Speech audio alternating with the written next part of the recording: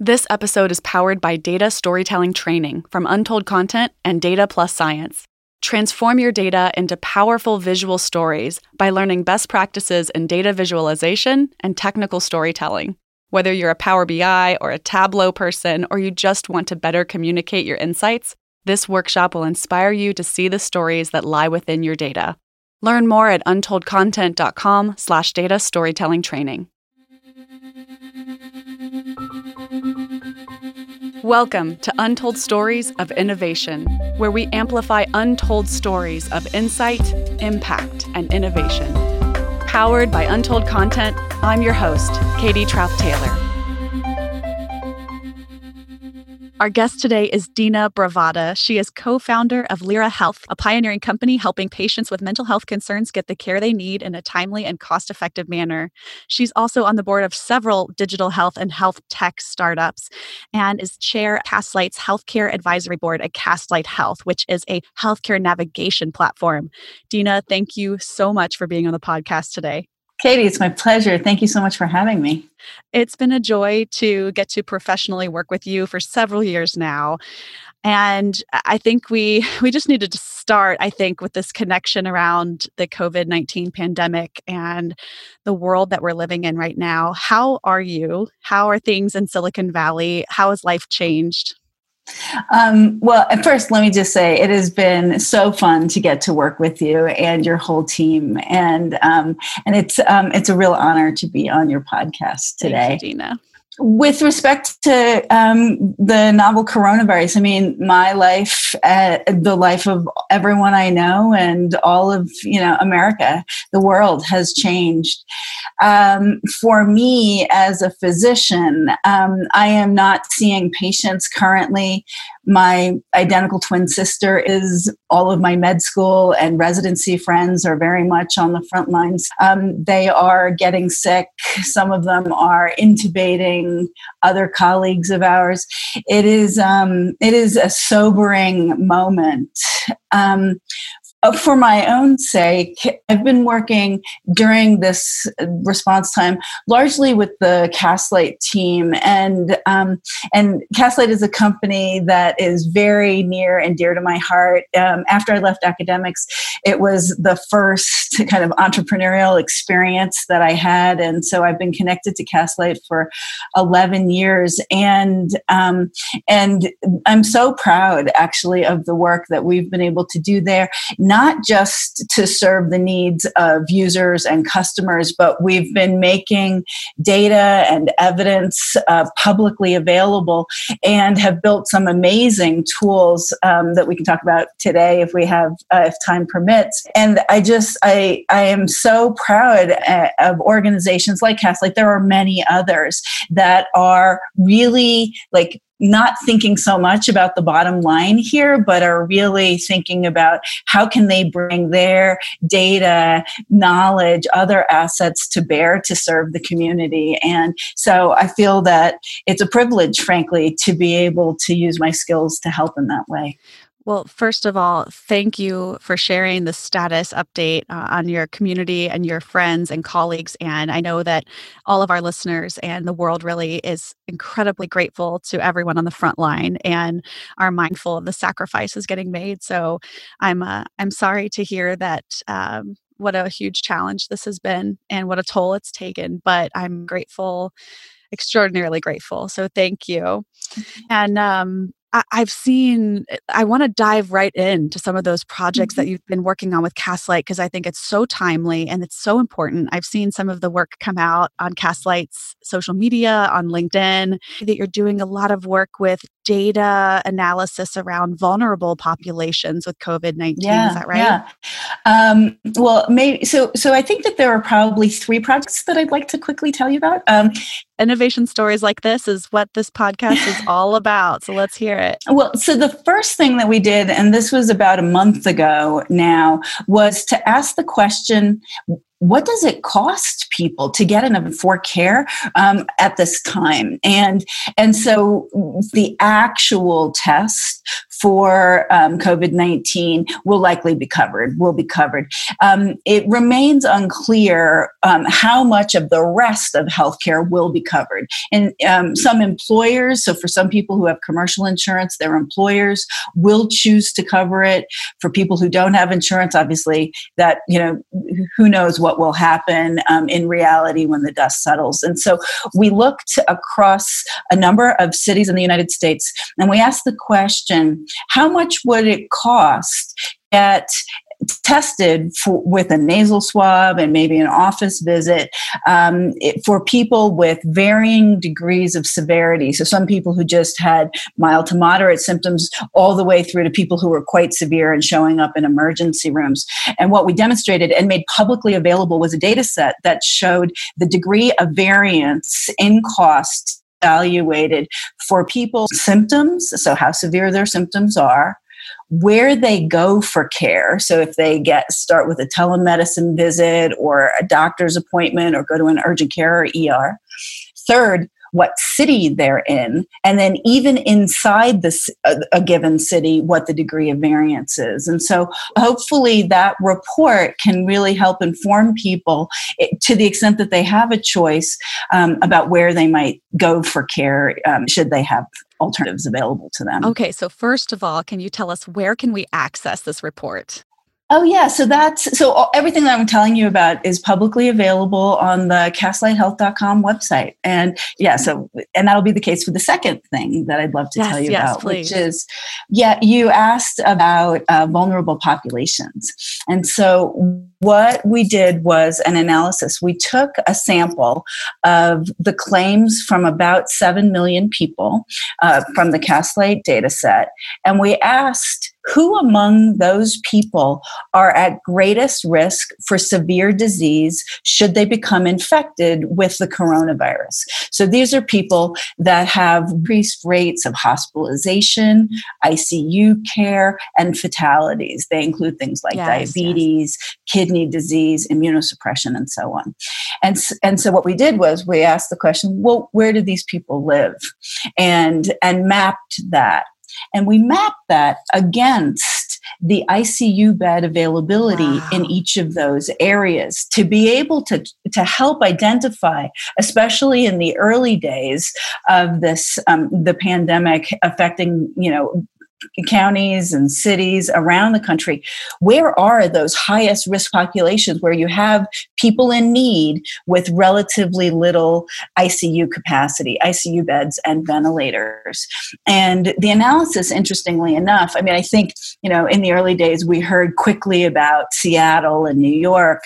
And this analysis, which we made, again, publicly available, we made interactive maps publicly available for employers and people and health officials to use, really highlighted that cities like Detroit, New Orleans, San Diego, Charlotte, cities that hadn't sort of been in that first wave that were really publicized, were actually very vulnerable on the basis of the population and the ICU capacity to meet their needs. Wow, incredible. Have you been getting much feedback from city leaders and public health officials and employers in those areas yet on this data? Yes, we have. And, and I think this is such a dynamic, evolving epidemic. And so the information needs that those responsible officials have really varied over time. And I think that it was gratifying to see that people were able to use our information to help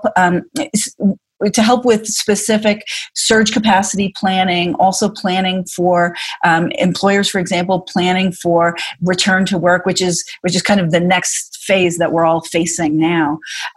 It was also interesting, I think, because Castlight was sort of uniquely positioned to be able to do this work. And so it was very gratifying, I think, to hear local public health officials specifically be able to see, like, within their county at the zip code level, well, this makes sense why we have some hospitals that are not seeing very many patients compared to other hospitals that are really getting close to overwhelmed.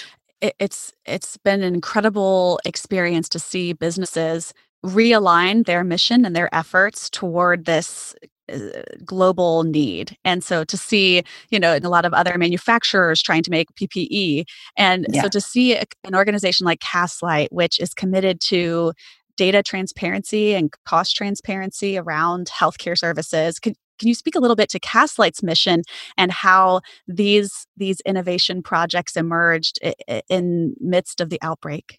Yeah. So Castlight's mission is to help individuals navigate their healthcare benefits so that they can really get cost-effective care from the right provider and not get too much care, but understand what is needed for their own well-being, and to frankly maximize their benefits. And which I think is a great segue into the third project that I'd love to tell you about. Which is that we noticed in the data set that these users who rely on Castlight to help navigate where should they go for various healthcare services, we noticed that they were looking for where should they go to get a coronavirus test. And so I was seeing these data come in, and every day, and so this was, I would say in early March, we were starting to see this happening, and I kept thinking, well, like surely the CDC or someone would make a national registry of test sites publicly available. However, it just wasn't happening. And so we kicked off a project that has become just a gigantic effort and have created the largest national registry of coronavirus testing sites in the United States. Wow. And I have to tell you, Katie, right, like as somebody who's worked largely for either healthcare organizations or technology companies, you would hope that this could have been a largely automated process. And it has been a completely manual process. Wow. And we've learned a lot along the way, that actually test sites that were working one day, about 7% of test sites that are up and running one day stop working the next day. That sites that have every intention of working over the long term will run out of test kits themselves, and so they have to shut down. And so this is something that has required an army of people basically phone verifying and establishing relationships with entry. And this has been such gratifying work, I have to tell you, because in addition to, again, making this publicly available, we have also given the data and the links to the data set and test finding tool to health plans. It's up on the Anthem homepage. We've given it to provider systems. It's up on a number of provider systems. DaVita, a large provider of care for very vulnerable people with end-stage kidney disease. It's up on the Department of Health of the state of Michigan, so that all Michigan people can use it to find test sites. And it's powering other search engines as well, including Google's search for test sites. And so the onus is now on us to make sure that we really continue to have the highest quality data. And I think there's something also important about being stewards of the limited test capacity that we have in the country right now, and providing people with very clear guidance, not just where to go, but what it is that you need to have done before you show up at the site.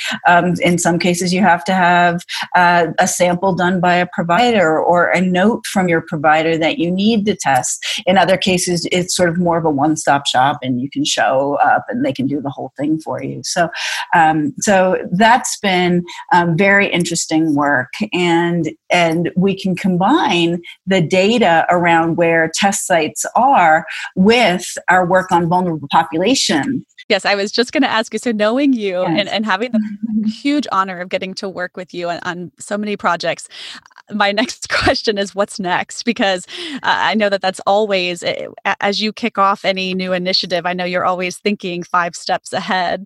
So yeah, how are these data sets? How might they complement one another? What might we learn next? That's a great question. I think the nation is now getting ready to ask questions about lifting some of our shelter-in-place regulations. How can we bring the economy back into action? How can we all return to work, and to do that as safely as possible? Those are the kinds of questions that are on everyone's mind, and including mine. And one thing that we certainly can do is to be part of some of the state and local regulations around thermal monitoring. So what's someone's temperature, what symptoms do they actively have, and what exposure have they had. And with Castlight, we developed a self-assessment tracker, so somebody can sort of explore their symptoms and get guidance as to whether or not they should seek care or stay at home, or seek emergent care, depending upon how severe the symptoms are that they're reporting. I think tools like that can now be translated into return to work guidance, and with the use of either just consumer grade thermometers or much fancier Bluetooth thermometers, for example. Those data can inform return to work policies. I think a very interesting set of questions will come up around the extent to which employers do or don't actually want to know the answers, right? I think by and large, employers want to be at arm's length from the actual clinical information about their populations, right? And maintain that privacy. But it's very interesting to see the extent to which some employers actually will want to know on an individual, identifiable individual basis what someone's temperature and symptoms really are. And that many public health officials are now saying that that's a requirement, that you have to screen for those things before allowing someone to work in physical locations, right? Yes. Yeah. So there may be also just the public health need for that information to no longer be completely private. Right. A strange world, I'm sure, right? It is, yeah. And I think you're kind of also getting into some of the very interesting contact tracing work. It's obviously the obligation has historically been the purview of the public health officials to do contact tracing. But given the scale of this pandemic, this is not something that public health officials can do. It require, I think, innovation and cooperation on the part of enterprises and individuals.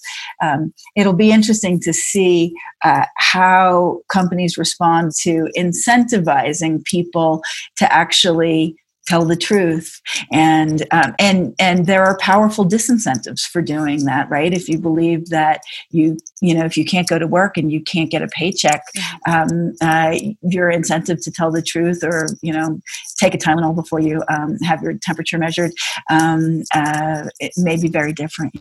I love that point, because in those ways, innovation in this new world we're living in does not only include the next technology or the next vaccine, or it also involves processes. And on a human-to-human level, how are we going to engage with each other? How are we going to even things as simple as thinking about whether the high five might go away for at least a really long time. And then at a more serious level, of course, like you said, how an employer might set up. I love that idea of, it sort of reminds me of some of the conversations that we have around failure and the shame that can come with a failure or a medical concern, right? Like these are all things that sort of have shame or feelings attached to them. Yeah. Absolutely. Along those lines, I think, I've been hearing people propose some ideas, very well-meaning, where someone might wear a bracelet or might be asked to wear a sticker, for example, that identifies them as either having had the virus and being immune, or somebody who is, has never had the virus and lacks immunity. And you sort of wonder, right, is this the new scarlet letter, right? And what is the stigma associated with any of these kinds of public displays of someone's personal health information? And surely we can use technology and other like policies and processes so that, if vulnerable people should be able to stay out of the workplace and not put their colleagues or their children or elderly folks without inducing this kind of like new way in which we might stigmatize members of the population. Yeah, stigma has been a constant issue related to this pandemic since the very beginning, especially in some of the rhetorical choices. Calling it the Chinese virus created a lot of misunderstanding that it was maybe only going to impact Chinese Americans or that being, Mhm. make you sick. And of course, those were all misunderstandings and misrepresentations, and a lot of them even had racist undertones or outputs, at least, even if that it wasn't the intention. And so, thinking about ways that we can innovate against the stigma, I think, is really critical now too.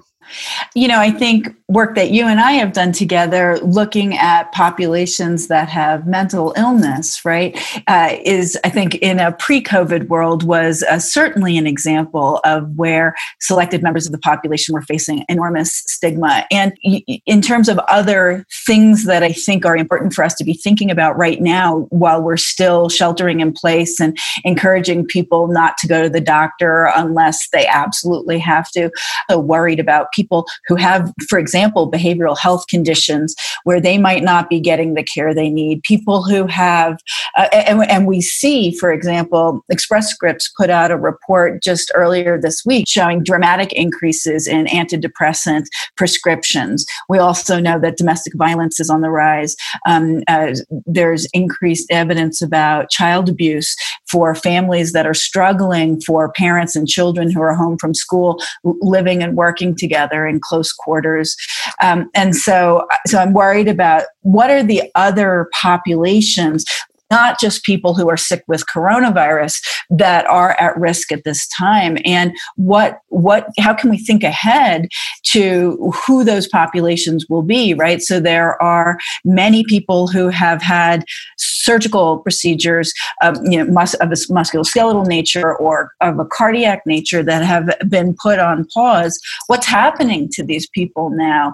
For some people, hopefully they'll figure out that, well, actually, maybe I didn't need the procedure after all. We know that sometimes that's the case. But now that we're delaying care, will there be this enormous need coming up the minute that hospitals begin to open up for these folks who have delayed surgical care, cancer preventive care, right? Are we delaying the diagnosis of important conditions, or are we delaying the treatment of important conditions? Yes, And yes. what can we be doing now using telemedicine or other outreach to try to minimize some of that? And how can we be thoughtful about opening up parts of the healthcare system to enable people to get the care that they need, but not to expose them to other patients with coronavirus, for example? Yes, exactly. I think digital health now is suddenly not just something nice to offer. It's absolutely critical Mhm. to being able to continue to serve people's medical needs, no matter whether it's COVID related or not. You Mhm. know, one of the other critical elements besides ensuring that telemedicine is working and it's working well, both synchronously and asynchronously, having the capacity to meet one-on-one virtually with a provider in a synchronous way is really important for Mhm. creating adherence and building relationship with that provider and getting a full, more holistic kind of diagnosis and treatment plan, but also asynchronous. So how can we Mhm. continue to talk with our doctors and our that we do with one another, and Mhm. sort of leave each other a message, right, and come back to it when we Mhm. can. So that's all very, very critical. And I also think communication. And if you are a health services provider at this time, you can't over communicate. There's so much information. There's so much creativity that you need to continue exercising to make sure that you're reaching the populations in many different creative ways. So one quick story I'll share with you, Tina, because Yeah. we haven't connected over the last few weeks as we've both been in our own worlds. We've been working with the Action Learning Network, which is a global network focused on helping parents and families of children with heart failure. And there aren't that many cases of pediatric heart failure in the world, luckily. But because there's so few cases, they needed to form a collaborative across different children's hospitals to work together to come up with the best practices and what's the state of the art.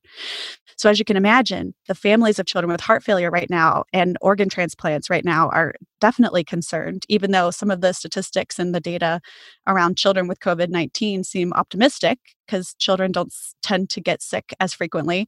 But there's also that question of what about children with pre-existing conditions like heart failure or kidney transplants and other kinds of heart transplants. Mm-hmm. And so I'm so proud of the work that's what we've been focusing on at Untold over the last few weeks is working with the Action Learning Network to create content for families and children to help them get their questions answered and help make all of this make sense to children as best we can to say, this is what 6 feet feels like. It feels like a professional basketball player. That's how much space you need. And here's how to take care of your mental health right now. And here's how to have a telemedicine visit and why it's going to be really fun.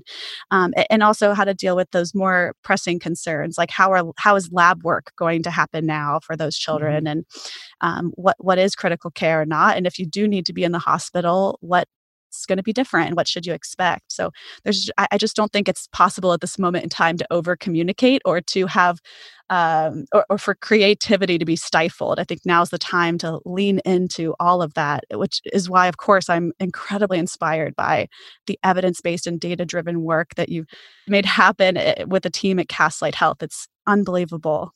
Thank you. I'm so pleased to hear about the work that you guys are doing, and I think that those little guys with Halia, right? Like they represent this next wave of vulnerable populations, and also, frankly, I think we just have so much to learn about how this infectious disease or other conditions, right, are affecting different kinds of vulnerable populations. One of your comments made me think of something, which is a question that it'd be fun for us to talk a little bit about, which is how has the changes that people have been making, as you say, creatively adapting to this new world, which of those changes do we believe will stick in a really positive way? And I think you and I have done a lot of work with provider systems together. And so we see among provider systems, a statistic from Stanford recently is that they had less than 10% of virtual visits last year. And as of March, they're seeing close to 70% in primary care are virtual visits.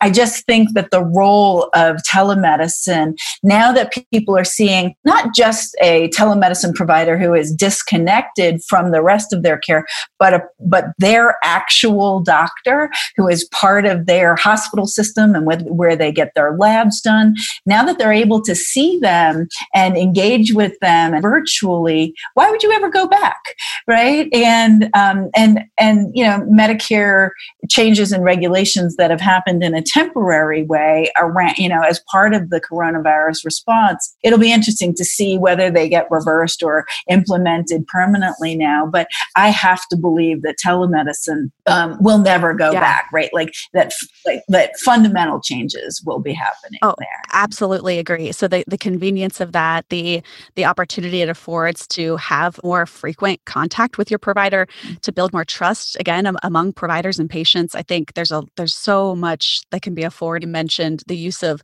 Bluetooth technologies. And, we're obviously seeing an increase in health tech around wearables and measurement devices that can enable a sort of seamless communication of insights from the patient to the provider. And that can then allow for alarms to trigger check-ins in a way that, would sort of depend on a patient's transparency and comfort communicating sometimes that type of information to providers, and whether that's because of shame or fear or just having a lot going on in their lives. So I think there's a lot of opportunity, and similar to what we see right now in education and in the business world, I'm not sure we're going to go back to massive conferences the way that we have in the past.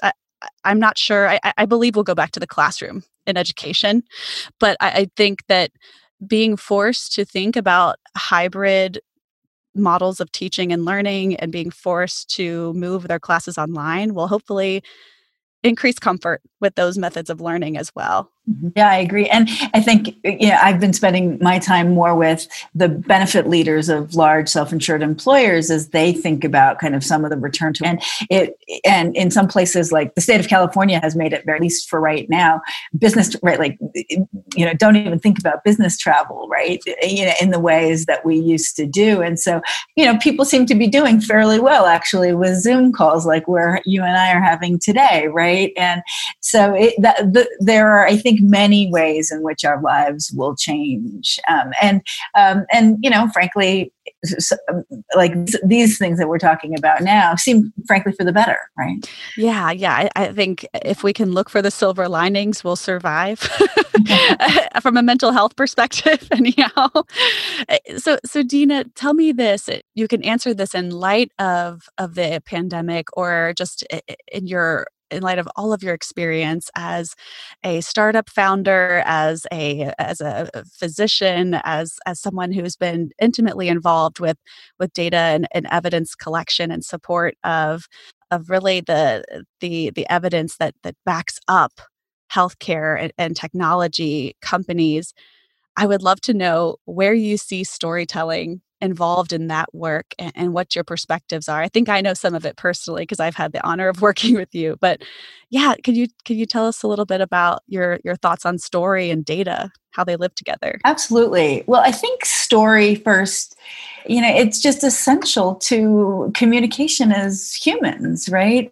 And so my belief and my experience is that storytelling is one of the most powerful tools that we have, certainly that I have had as a clinician, as an academic, as a policymaker, and as an entrepreneur. And I think that clinicians are trained in a very particular kind of storytelling. So we, in the earliest days of medical school, are trained to ask a patient a set of questions and translate those into a story that's told in a very structured way that then leads our colleagues to understand what our thinking is about the status of that patient's past history, what are today, and what we believe is ailing them, and the plan that we have in place. And so I think that for me, storytelling, as part of my professional life has, in that way, has really been from the very beginning. You asked about sort of the intersection of data and storytelling, and I think, so I was an academic for many years, and even in an academic article, there's a structure to that and there's an elegance, and it really is storytelling. And I think that if you read, some of my colleagues are frankly like beautiful storytellers, and they do it in that more structured way, which is, what is the problem that they're trying to solve, and why is it important, and what did they do, and what did they find, and how should the world interpret that finding? That's the storytelling of kind of academic, peer-reviewed publications, and I would say that in the sort of the business world as an entrepreneur, I begin almost every meeting with some new people, potential new clients or new investors, often with my story of why did I found Lyra, right? What was the story? Not just like what is the problem around the gravity of mental illness in the United States, and who it's affecting, and what are the costs, but why am I interested in that? And how did my interest in that shape my particular perspective about the solution that I was interested in helping to craft? And could you share that with us, Dina? Oh, sure. I don't know that I've heard that story. Is that okay? Oh, yeah, absolutely. So Lyra is a mental health, as you said, technology and services company. And I think that people believe that mental illness is not something that's, treatable. And yet it is the opposite. There are very effective, both pharmaceutical and non-pharmaceutical psychotherapeutic interventions that can be helpful to folks. And I was interested in getting more people access to those therapies. And the reason why I was interested in that is that I personally have been really blessed with a great deal of resilience and a robust mental health. But in my family, there is a clear genetic distinction between, there are a few of my family members who have my same kind of makeup, but my dad, my stepdad, three of my other step siblings and nieces and nephews have all died of suicide. Oh, and so there is this very strong history of mental illness in my family that has, is clearly genetic in nature. And among some of my younger nieces and nephews, some have really benefited from the therapies that are available. Wow. Later, when I was a primary care doctor, as I think most primary care doctors in the United States, I took care of people with their depression and hypertension and diabetes. And mental illness was very, very prevalent in the populations that I cared for.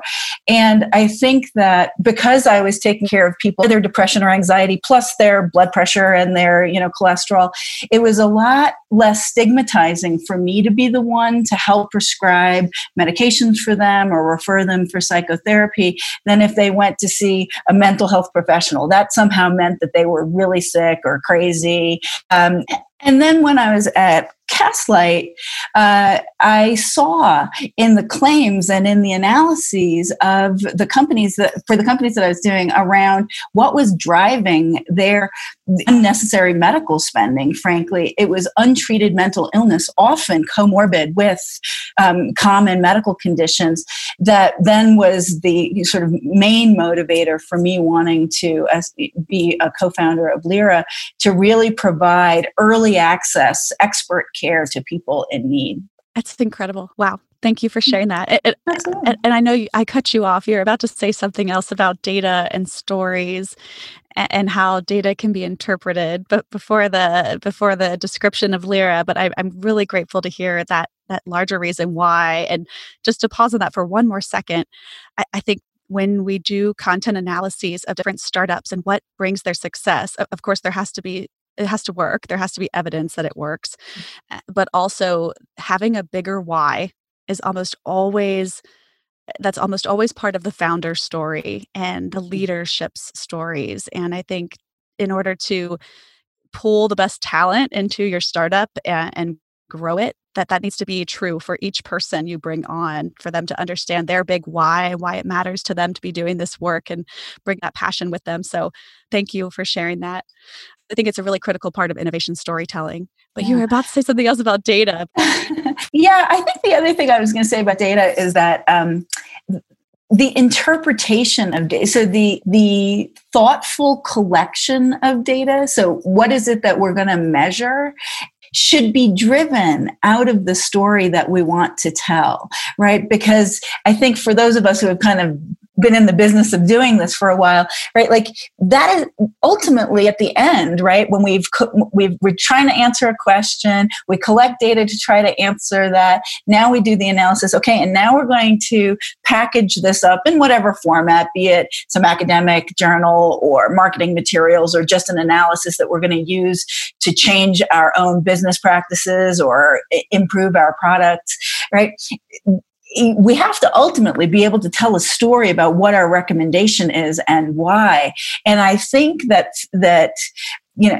being able to think ahead to that story informs how you design the data collection process, who you're going to involve, and all of that. And I think that if you don't take the moment to think about the story that you want to tell at the end, you will with certainty you'll collect too much or the wrong thing, or, Yeah. Yes. Oh my goodness. So I'm thinking of a million stories that you and I have engaged in together. A million, I should say, maybe not a million, but at least several dozen research projects that we've collaborated on for health tech companies in Silicon Valley.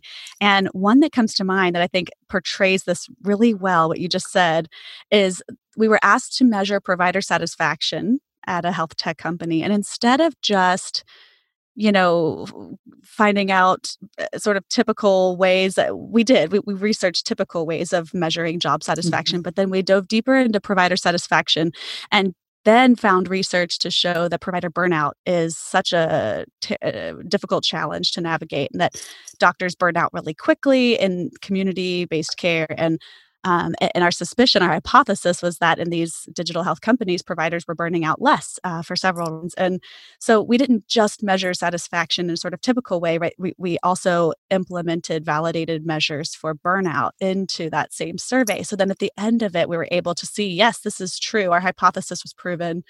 And that was the story we were looking for in the beginning. But if we hadn't set out with that intent to measure it, we would have never had that story. Yeah, absolutely. It's a great example. And also a fun project that we did together. It was so fun. Everything we do together is so fun.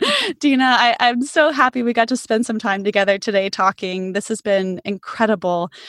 Perhaps could you share with us some pieces of advice or that you might give to future innovators as they look to share their big ideas? I am loath to give advice. I don't feel myself to be so expert. I think the one thing that I would say with respect to your specific discipline and storytelling is that that often the greatest innovations need to be told in a very simple way.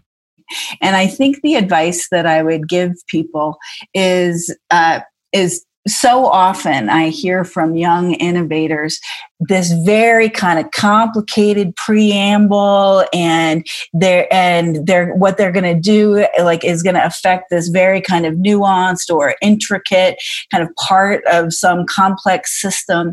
And I think that when I ask them questions about various parts of that story that they're explaining to me, that a much simpler narrative comes out of that, and that narrative can be much more of a guiding principle around not just their future product direction, but a little bit around the motivation for why they're doing what they're doing. And so I think maybe I would say, thinking ahead to the story that they want to tell about their company, their innovation, might be useful.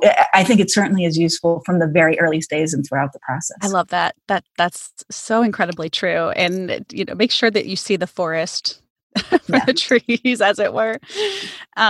We didn't even get to talk about stealth research and healthcare unicorns and the way that... You'll have to have me back. You'll have to come back, and we'll have to do another conversation specifically about why data matters so much in healthcare startups, especially, and why we hope to see more publications and more reliance on evidence in that world. Yeah. Well, thank you so much for having me. It is a real pleasure chatting. Dina, can people find you on social media? They sure can. LinkedIn, Twitter. Awesome. Yeah. Okay, great. Be sure to follow Dina Bravata, all of the incredible work happening at Castlight Health, Lyra Health. And Dina, thank you so much for being on the podcast. Katie, thank you. And I hope that you and your family and your delightful colleagues stay well during this continued odd days ahead. You too. Thanks, Dina. Thank you. Bye-bye. Thanks for listening to this week's episode. Be sure to follow us on social media and add your voice to the conversation. You can find us at Untold Content.